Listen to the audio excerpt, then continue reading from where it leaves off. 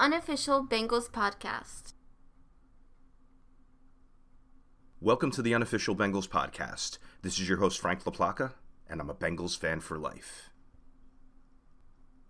All right, in this episode, we're going to review the Bengals playoff chase. We're going to talk a little bit about the Steelers game, and we're going to preview the upcoming game against the Kansas City Chiefs. What's up, Bengal Nation? This is Adrian the Mad Backer Ross, and you're listening to the unofficial Bengals podcast. Who dey? Cincinnati Bengals fans, I would like to introduce Frank LaPlaca.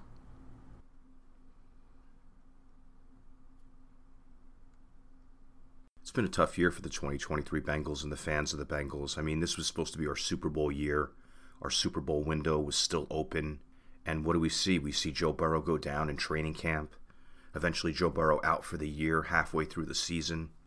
We've seen T. Higgins miss significant time. We're seeing Jamar Chase miss significant time. DJ Reader goes out for the year. Cam Taylor-Britt has a 4-week-plus injury. 0-5 in the division, 7 AFC losses. Losing to the Steelers last week when we kind of wanted to close the door and get into the playoffs. It's been a tough one. But you know what? We're still hanging on. We're heading into December 31st and still a chance to make the playoffs. That's a tribute to this team, its resilience, the coaching staff, and the organization. So regardless of whether this year was what we wanted or not, here we are. It's Bengals football. And I still say that we're a team on the rise.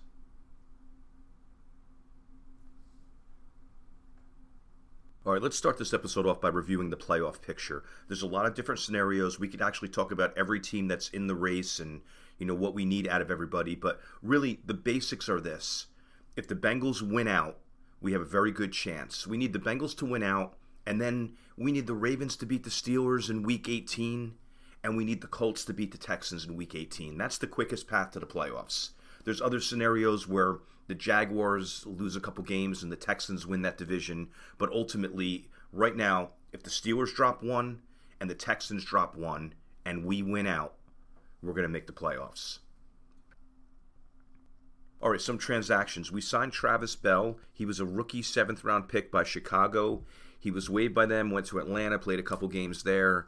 And waived by them, we picked him up. It makes sense because DJ Reader's out for the year. You get another guy that can play the one technique. Dominique Davis, who was flashed for us in preseason, was brought up to the roster for the Steelers game. He was waived after the Steelers game and then brought back to the practice squad after he cleared waivers. So as far as injuries go, Jamar Chase, they're saying day-to-day, week-to-week. Between you and me, I don't know if I'm buying it. I think he's going to be out for a significant amount of time, unfortunately. Cam Taylor-Britt has been designated for return, so there's 21 days where we have to activate him and bring him up to the active roster. And that's another one. They're kind of just saying day by day, we'll see how he looks each day, each practice, see how he responds to things. Basically the same thing as Chase. All right, let's go over the Steelers game and start off with some observations. I don't want to spend a lot of time on this game. I'm looking at my notes, and there's not as many notes as normal because there's not a lot of good things that happen and not a lot of great performances. And mostly negative stuff, and I don't even want to go into too much negative. We don't need that right now, especially after a loss to the Steelers. So I say this all the time. When a team has a big play to start the game, whether it's like a kickoff return in the opening kickoff or an early interception return, or in this case, a huge catch and run for a touchdown by George Pickens, it's so hard to overcome that. I haven't researched the percentages on if a team lets up a big play in the first 5 minutes, what their winning percentage is. But it always seems like when that happens, you spend the rest of the game trying to climb back into the game.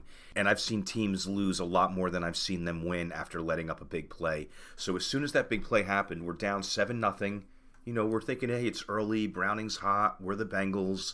The Steelers lost 3 in a row. But I had this feeling of like, oh, are we going to be able to recover from this on the road against that defense? And obviously, we saw what happened. I give the refs credit, not a lot of flags. There were 5 accepted penalties in this game, and that's refreshing. When you start hitting double-digit penalties or, 10 penalties on each team, that's like an unwatchable game. In this case, 5 total penalties. I appreciate the refs showing restraint, and it made the game a lot more enjoyable, even though it wasn't that enjoyable being down by so much. We shut down Freiermuth, which was good because he killed us last time. So to be able to shut down an effective tight end is always a refreshing thing and a positive. And I'm digging for positives, guys. It's just, this was a really rough one. It happens. It just happened at the wrong time and in the wrong situation. This was just a really tough loss all the way around. We had 59 yards of rushing, but it didn't even look like that much. A lot of it came late in junk time, and Mixon ripped off that one 10-plus yarder late in the game. And you can't beat the Steelers when you're one-dimensional like that. They just beat us in the trenches. Our offensive line could not block them. We could not protect in the pass game. We couldn't open holes in the run game. Same thing. We start off with a half yard on our first run, and I just had that feeling that we weren't going to be able to run the ball the whole game. And, that was obviously the case. And you can't be behind against the Steelers on the road. Once we went down by like 2 scores, even 14-0, then it gets to 21-0, and you basically have to throw your way out of a game with that pass rush, and they were just able to tee off. They're a very well-coached defensive team. They have a lot of good players, and they have an excellent front seven, and this was the recipe for disaster. Can't run and behind. Now it's just tee off on Jake Browning, and that's exactly what happened, unfortunately. We're really missing DJ Reader on the inside, and we knew that would be the case. I just didn't think it would be this major. Last game we let up a lot of yards when he was out, and, we turned Najee Harris into a superstar for the second game in a row. Unfortunately, I think Tupou and Carter had rough games in the middle. BJ Hill was doing all he could in there, but missing someone like Reader, again, he doesn't have flashy numbers, but his presence in there, he does so many things that you just don't see, that you don't know that it's even happening on a down-by-down basis, occupying 2 guys, clogging up holes, making running backs go a different direction, all those sorts of things. And yet, it is true, we're really going to miss DJ Reader, especially when we go down the stretch in these must-win games, and every team we're playing is basically a playoff team from this point on. I like the fact that Jake Browning and Chidobe Awuzie were very accountable for their mistakes in this game. It's refreshing to see. There's no finger pointing, and that's the way you get better, and that's the way people respect you, right? Even in anything in life, when you make a mistake and you own up to it, that's way more honorable than denying your mistake or trying to blame it on other people. And both of these players were very accountable for the mistakes they made, and I respect that. I'm really surprised the Steelers' offensive line did so well. They're just not that good of a line, and I thought even without Reader in there that our defensive line was going to take advantage of that. And Hendrickson had a decent day with a sack, a couple pressures. Hubbard was quiet. Carter and Tupou, like I said, I felt that they struggled a little bit. BJ Hill was active, but not big plays like normal. Very shocked that the Steelers held up like that. So as far as the first couple Pittsburgh touchdowns, the first one, Pickens catches the slant on DJ Turner. It looks like Turner's going to tackle him, and Dax Hill comes in and kind of takes out Turner. And I thought Pratt was actually going to catch him. I'm like, Pratt's as fast as Pickens? This is great. But did not happen. So it's just, sometimes that happens. It's like one little slip up in the secondary and someone goes the length of the field, and it makes things look a lot worse than they really were. If Dax Hill wouldn't have taken out Turner, maybe that's a 15, 17-yard gain, and the game doesn't shift momentum so much like that so quickly. The second touchdown, they were inside the 10-yard line, and they did that reverse to Austin, and he gets in the end zone. No one could catch him. Pratt is having a phenomenal year. He just got bowled over on a block by Jaylen Warren. I mean, I was shocked to see it. I'm sure he was shocked because you don't see him lose his footing and just get knocked over like that. The Steelers were all over our screen passes, and if you look at film, we do a lot of them. And there was a stat, I think, we're the second most effective team at the screen pass.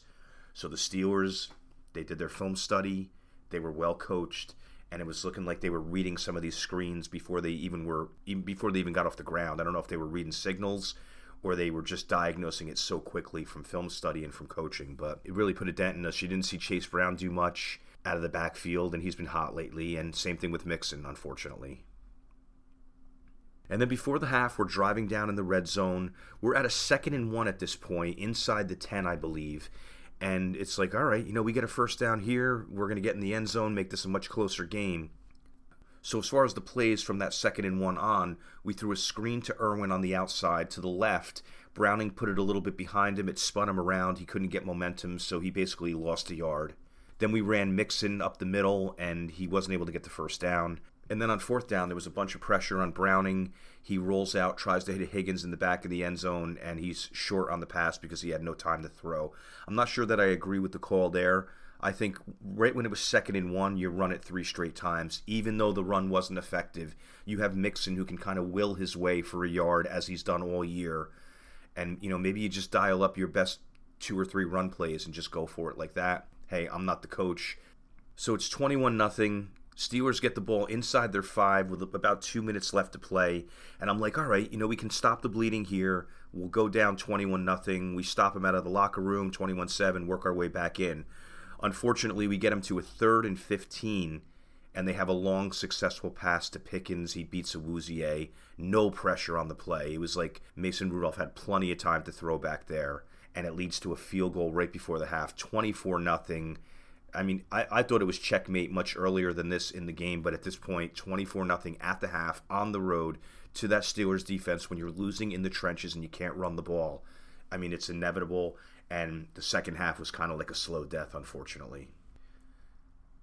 And I like Mason Rudolph. I really don't know why. I really don't like any Pittsburgh Steelers. I guess it was his toughness when Myles Garrett slammed him in the head with a helmet. I'm surprised he's alive today, to be honest with you. That was just absolutely crazy. Don't want to compliment the Steelers too much. I just wanted to say that I do respect him as a quarterback, and I think he's their best option at this point. And even if Pickett was healthy, it's feeling like he's their best option. But anyway, second half. We stopped them on the opening drive, and if you look at the second half, they only scored 10 points. So Coach Anarumo, his adjustments, it's a big difference from 24 points in the first half to them only scoring 10 in the second. I know they were trying to kill the clock. It's not a total correlation, but the defense did buckle down a little bit more in the second half. And if you look at the score, and I know I'm just reaching for any positive, we did win the second half 11-10. If I said that in public, I'm sure people would laugh at me, so I'm only saying it between us. So anyway, coming out of the locker room, we shut him down on the first drive, and then on our second drive, right away, Higgins goes downfield for that 80-yard catch and run. It's the same thing as when Pickens had his.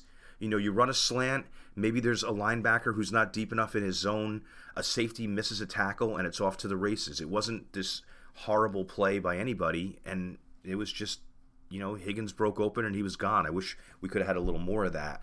But there it was. And then we get the 2-point conversion when Browning flips it to Mixon in the front of the end zone. That was smooth. And now I'm like 24-8. All right, a stop and another 8 points, and it's a one-score game. As a fan, you're just looking at the math and the path to winning a game at that point. And then what happens? They answer right back. 66-yard touchdown to George Pickens. Unbelievable. It's 31-8 at this point, and it truly is game over.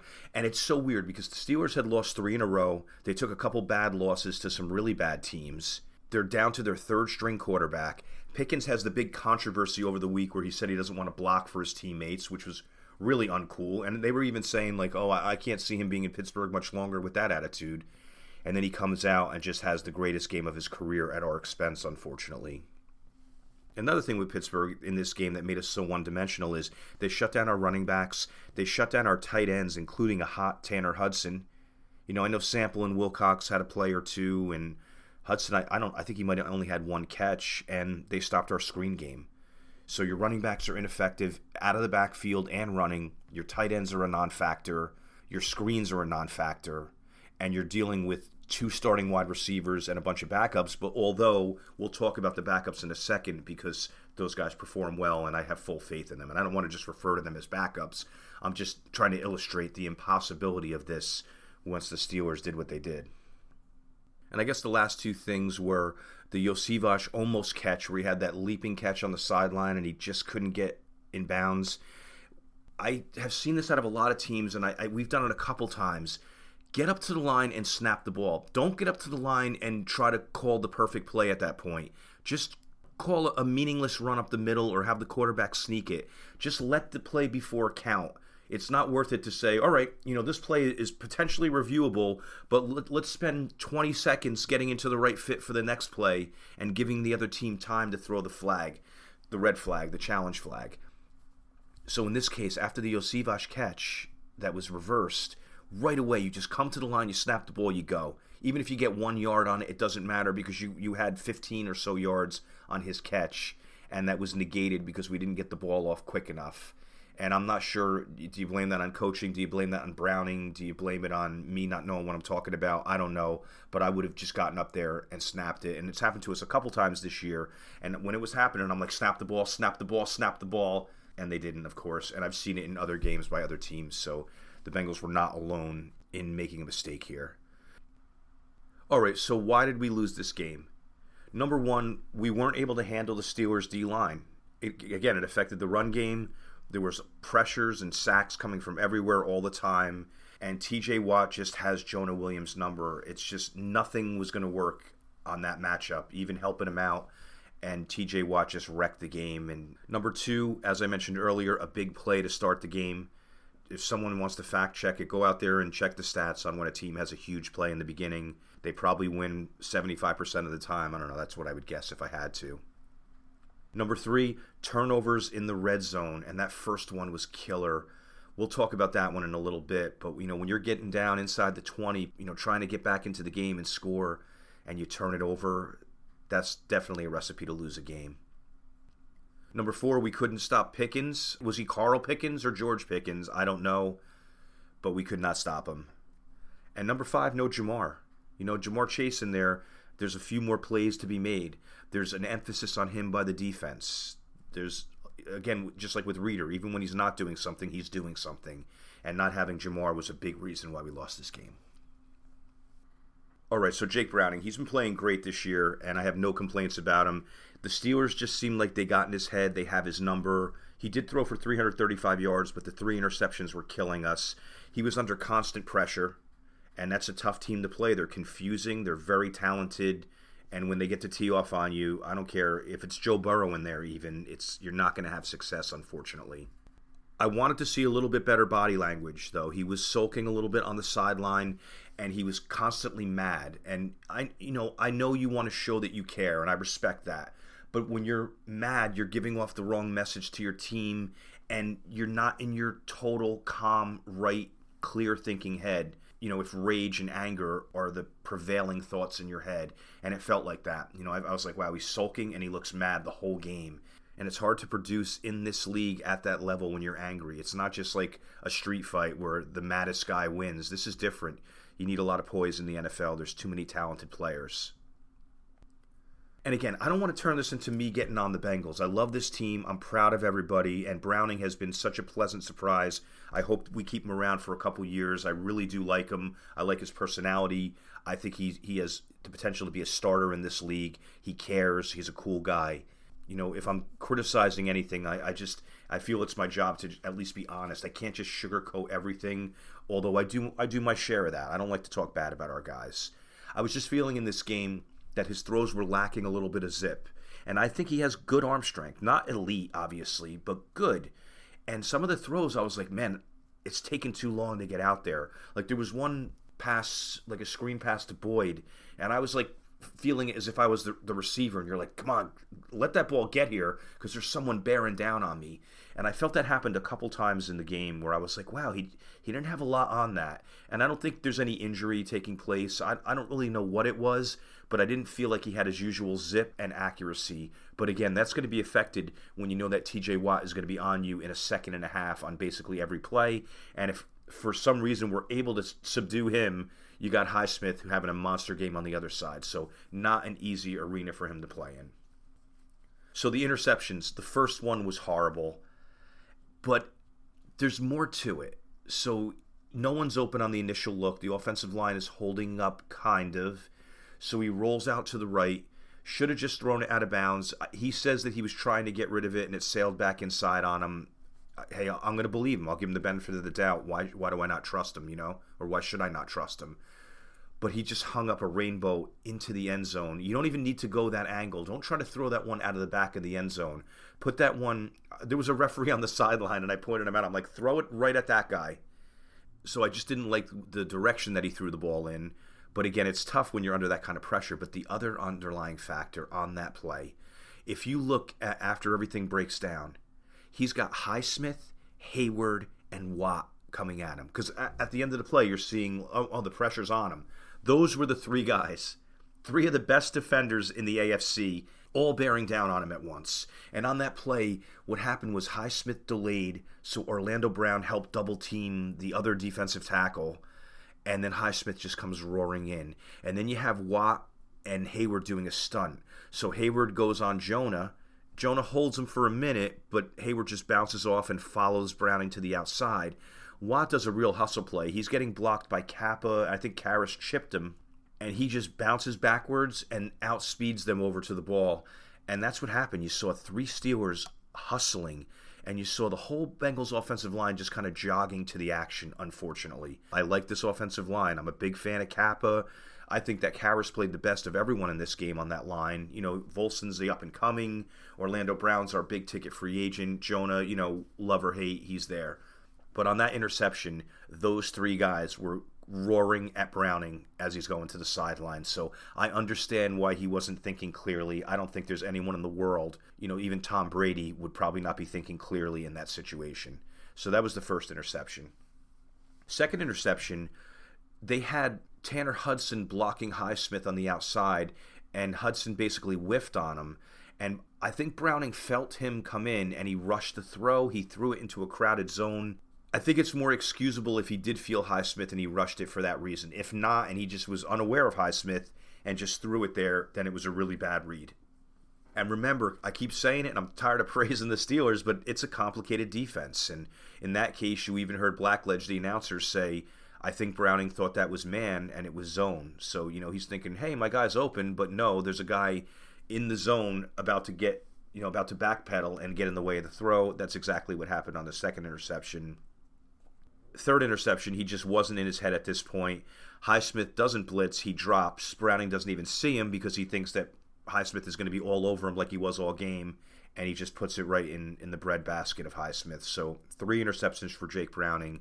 A little comeback to earth game for him, but I still believe let's go out there and do some damage against the Chiefs and the Browns, and no one's going to care what happened in this game. Offensively, there's not a lot of performances to really highlight. Higgins, 5 receptions, 140 yards. I've been saying this how many episodes in a row? I don't want to sound like a broken record. Please, Mr. Tobin, don't get clever. Keep this guy around. What are you going to do? You're going to trade him for even a first rounder that may not pan out? You have a guy who was the first pick of the second round who has panned out. Keep him around. He is a force. The offense is not the same without him. And even without Jamar Chase, when Higgins is the focal point of the defense, he's had 2 huge games in a row. Iosivas shows that he belongs in this league. He's making catches. He had 4 catches, not a ton of yards, but he just looked like an NFL wide receiver. And as time goes by, this guy is going to be more involved in this offense. And, you know, he's going to be a star for this team. And he does it in the receiving game. He does it in the kicking game. And he does it blocking out there. So I like everything that he's doing right now, and I just want to see more of him on the field. And if Chase is out, we are going to see more of him. So I thought a couple good games in a row for Iosivas when we needed him. Irwin is productive as always, doesn't get a lot of action, but when he's called on, he does his job. I thought Boyd had a pretty good game in his home stadium. You know, he's from there. He played high school and college football in that stadium, and he had a couple nice catches in this game as well. Not much to say about the defense. When you lose 34-11 and the Steelers basically do what they want, and you make Harrison, Pickens, and Rudolph stars, there's not a lot of good that you can draw out of this game. You know, Hendrickson had his usual sack, a couple pressures. I would have liked to have seen him do more. We talked about the rest of the defensive line. I'm not complaining about Hendrickson. I'm just saying, like, I thought that he was going to tear apart that line, and, you know, he had a decent game. And, again, he got banged up in this game as well. And I think Logan Wilson had a pretty decent game, too. His speed really flashed throughout this. DJ Turner, last couple weeks, has been a little down, and he's been one of my favorites, and I think he's going to be a corner for 10 years for us. But I'm wondering if he's hitting that rookie wall. You know what they say, like in college, you only play, 10, 11, 12 games or so, you know, including bowl games. In the NFL, when you're running into week 16, 17, your body's not used to it. And I'm just wondering if that's what's going on with him. But still a great player, just a couple weeks in a row where he wasn't flashing as much as earlier. And I thought Battle played decently. He took the wrong angle on that one touchdown by Pickens, but aside from that, you know, he's always in there, a bunch of tackles, and he had that nice open field tackle on Robinson. They were alone on the perimeter in the red zone. It's like, if you don't make that tackle, that's a touchdown, and he's a sure tackler. So I want to give Jordan Battle some credit as well. Special teams, McPherson perfect as usual. The coverage units did well, and I thought that Brad Robbins had another good game. A couple really good punts, got him inside the 20 a couple times, so he's flashed over the last few weeks, and we want that to continue, and we want him to be our long-term punter as well. So that's it. I want to put this one behind us. We had all the momentum in the world. The Steelers had no momentum. We just needed this to win and increase our playoff chances to pretty much you're in, and that just didn't happen. That's kind of been the story of 2023 for us. But we're still alive. There's still hope. So let's just believe and have fun these last couple weeks, and hopefully things will fall into place for us, and we'll go to where we want to go. All right, so let's talk about the game against the Chiefs. And the Chiefs are one of my most hated teams. Obviously, the Steelers, Ravens, and Browns are all on that list. Next in line is probably the Chiefs. The 49ers are right up there for me. I don't like the Rams for obvious reasons. So if you're asking me who my most hated teams are, that's my list off the top of my head, and the Chiefs are right up there. We can't go one commercial break without seeing Mahomes and Reed or Kelsey. It's just so annoying. I know they won the Super Bowl, but enough's enough. There's 31 other teams. You can't feature anybody else on these commercials. And Joe Burrow's cooler than Patrick Mahomes anyway. All right, I don't know, sour grapes or whatnot. I'm just so tired of the Chiefs, and I really hope that they don't make it anywhere this year. They're finally going to play a playoff road game, and I just want to really give it to them this week and set them back, because that loss against the Raiders was a bad loss for them, which is a little unfortunate for us timing-wise, because now they're going to have a chip on their shoulder, and they're probably not going to play as badly as they did against the Raiders. We might be getting the best version of the Chiefs to try to show the world that they're not this mistake-ridden, not the same team they used to be kind of thing. But we'll see. Hey, let's just go in there and do what we've done against the Chiefs over the last couple years, and I think we'll be successful. Head coach Andy Reid, by the way, I think he's very funny in some of those commercials, but I'm just tired of seeing him. But phenomenal head coach, phenomenal play caller, Hall of Fame coach, and he's got that team at the top of the league year after year, and he did it with the Eagles, and it's not a coincidence that the teams that he coaches are very good and at the top of the league. Steve Spagnuolo is the defensive coordinator, another accomplished defensive coordinator, and he's got that unit playing better than ever, a great defensive coach. And Matt Nagy, he's like their Callahan. He's not calling the plays, but he's contributing heavily to the play calling. So Chiefs, points per game offensively. They're 12th in the league. That's unlike the Chiefs. They're scoring 22. The Bengals are 20th in the league. We're scoring 21. Defensive points per game. The Chiefs are second in the league. They're only letting up 17 points a game. And that's not what you think. You think the Chiefs are playing like 38, 35 games all year, and it just really hasn't been the case. Their offense isn't scoring as much as usual, and their defense is becoming more of a shutdown defense. So second in the league in points given up at 17. The Bengals are 22nd in points given up at 23. I know there's a lot of numbers there, but what I wanted to illustrate basically is we're kind of in the middle of the pack in both categories, and the Chiefs are lower than usual in offense and higher than usual in defensive skill. So the roster, Mahomes, obviously one of the best quarterbacks in football. I don't know what's going on with him with all the turnovers this year and the meltdowns, but bring it on. Bring on the barbecue. Any problems that he has on the field, I'm happy about, because he's been the golden child for a while, and we all like to see the golden child fall, especially when our guy is the real golden child. Pacheco is a great running back. Not only is he from Rutgers, my alma mater, he runs viciously on every play.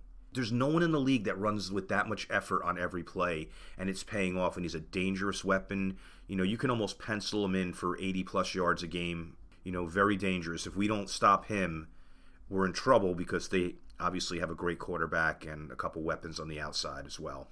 Edwards-Helaire has been a little bit of a disappointment as a number 2 running back. He was supposed to be their number 1. That's how it goes. A high draft pick is on the bench, and the low draft pick is your starter. I look at Brock Purdy. This is like the Brock Purdy effect with the Chiefs' backfield. But Helaire is still dangerous if you forget about him.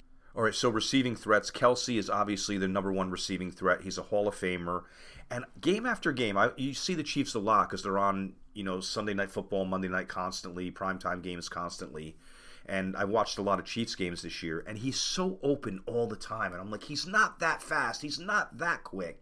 I know he runs good routes. I know he's a great receiver, but it's like if you know that that's Mahomes' main weapon, there's no excuse for leaving him this wide open all the time. I see it on a regular basis. I'm sure you guys see it. Like, he's catching passes, and there's no one within 5 yards of him. And it's like, that's Kelsey. Double him, triple him, do whatever you have to do. So obviously their biggest receiving threat is him, and Rashee Rice has developed into Mahomes' favorite wide receiver, and he's having a great year. Not a big name yet, but we're all going to hear of him as the Chiefs go on because Mahomes is targeting him a lot, and he's been delivering. You have Watson as the other receiver, who's having a decent year. Valdez-Scantling, he's another one. You recognize the name. He's done some good things, but he's more of a role guy than a dominant receiver. You have Kadarius Toney, who's an absolute lunatic and a liability. Truthfully, everything he does, he seems to make major mental mistakes on the field all the time. Obviously, he's got all the skill in the world. He killed us on that punt return in the AFC Championship game. But I'm hoping that he makes a few mental mistakes where, he's the toast of talk radio because he's doing something stupid on the field that leads to a Cincinnati Bengals win. And then you have Richie James as their other wide receiver. Obviously, they seem to like Giants cast-off wide receivers. Offensive line, they're weak at the tackle position. They're very strong on the interior. They have Wanye Morris at left tackle now, and he was a backup that's now in the starting role. Tooney, great left guard. Humphrey, great center. And you have Smith as the other guard. All three of those guys have lit it up. And I remember the year when they drafted Humphrey and when they got Smith, I was like, oh man, why didn't we get those two guys? And then you have Jawan Taylor at the right tackle position who's struggling mightily, so I'm hoping that Sam Hubbard can have a decent game there. So the keys when we're on defense to control this explosive offense, we have to beat the tackles, get to Mahomes, let him make some mistakes, let him have some meltdowns, Hendrickson have a huge day, Hubbard have a huge day, Miles Murphy, get in there. I don't know how much damage we're going to be doing on the interior because that's a very good interior line. But our defensive ends and edge rushers should be able to have some success against this team. And if you can do it on a consistent level like Highsmith and Watt just did to us, then Mahomes is going to be in trouble. So that's the biggest key, is our defensive ends defeating these subpar offensive tackles. 2, don't leave Kelsey as wide open as the rest of the league has. I just talked about it. 3, understand that Rashee Rice is his new favorite, so you can't sleep on him. If Kelsey's covered or out of the game, if Mahomes is passing, his first option is going to be Rice, so be prepared for it. And remember what I said before is the 4th key, Pacheco can very easily take a game over with that vicious running style. And number 5, capitalize on their downturn right now. They made a lot of mistakes over the last few weeks. They've had a couple meltdowns, arguing on the sidelines, complaining about the officiating when they've gotten all the calls over the years. But take advantage of that disarray. Let a few things go wrong. Let them start whining and crying, and we just stay focused and down to business. So that's the keys when we're on defense to control Mahomes and his crew. All right, so moving on to this Chiefs defense. Defensive line, you have Dana, you have Nadi, you have Chris Jones, who's the superstar, and you have George Karlaftis, who's a good pass rusher, not having a phenomenal year, but definitely their number 2 or number 3 pass rushing threat. Phenomenal linebacking group. Bolton is a great linebacker. Gay is a phenomenal linebacker, and so is Chanel. He's more of their run-stuffing linebacker, but all 3 of those guys are dangerous. It's going to be tough sledding for Mixon and Brown coming out of the backfield and rushing the ball, unfortunately. Corners, you have Jalen Watson on one side, and that's probably the most vulnerable. Trent McDuffie in the slot is having a great year, and Jarius Sneed on the other side is having a great year. So, again, you look at it. They have a top-of-the-league defensive lineman in Jones. They have a couple functional pass rushers. They have great linebackers. They have a couple good corners. I mean, that's a good defense. There's a lot of good players on that defense. Safety, you have Mike Edwards and Justin Reed. Neither one of those guys are lighting it up, so probably the weakest part of the defense is their safeties. And you have Connor come in dime situations, and he's actually playing well when he's in there. But, again, a lot of good players. There are some vulnerabilities. I don't think the defensive line is phenomenal, but the linebackers definitely help them out. Just a troublesome defense as we see. So what are the keys to winning this game and succeeding against this defense?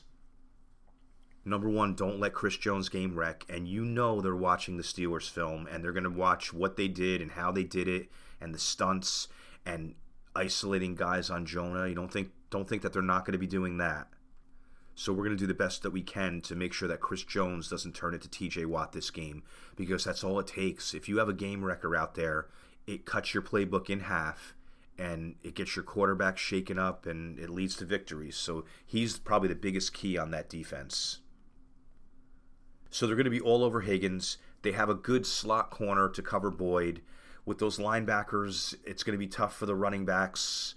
So you have to look at your other wide receivers. I think Yosivas has to have another breakout game. I think you use Irwin more than you have been using him. Maybe you have Charlie Jones run a deep route or two.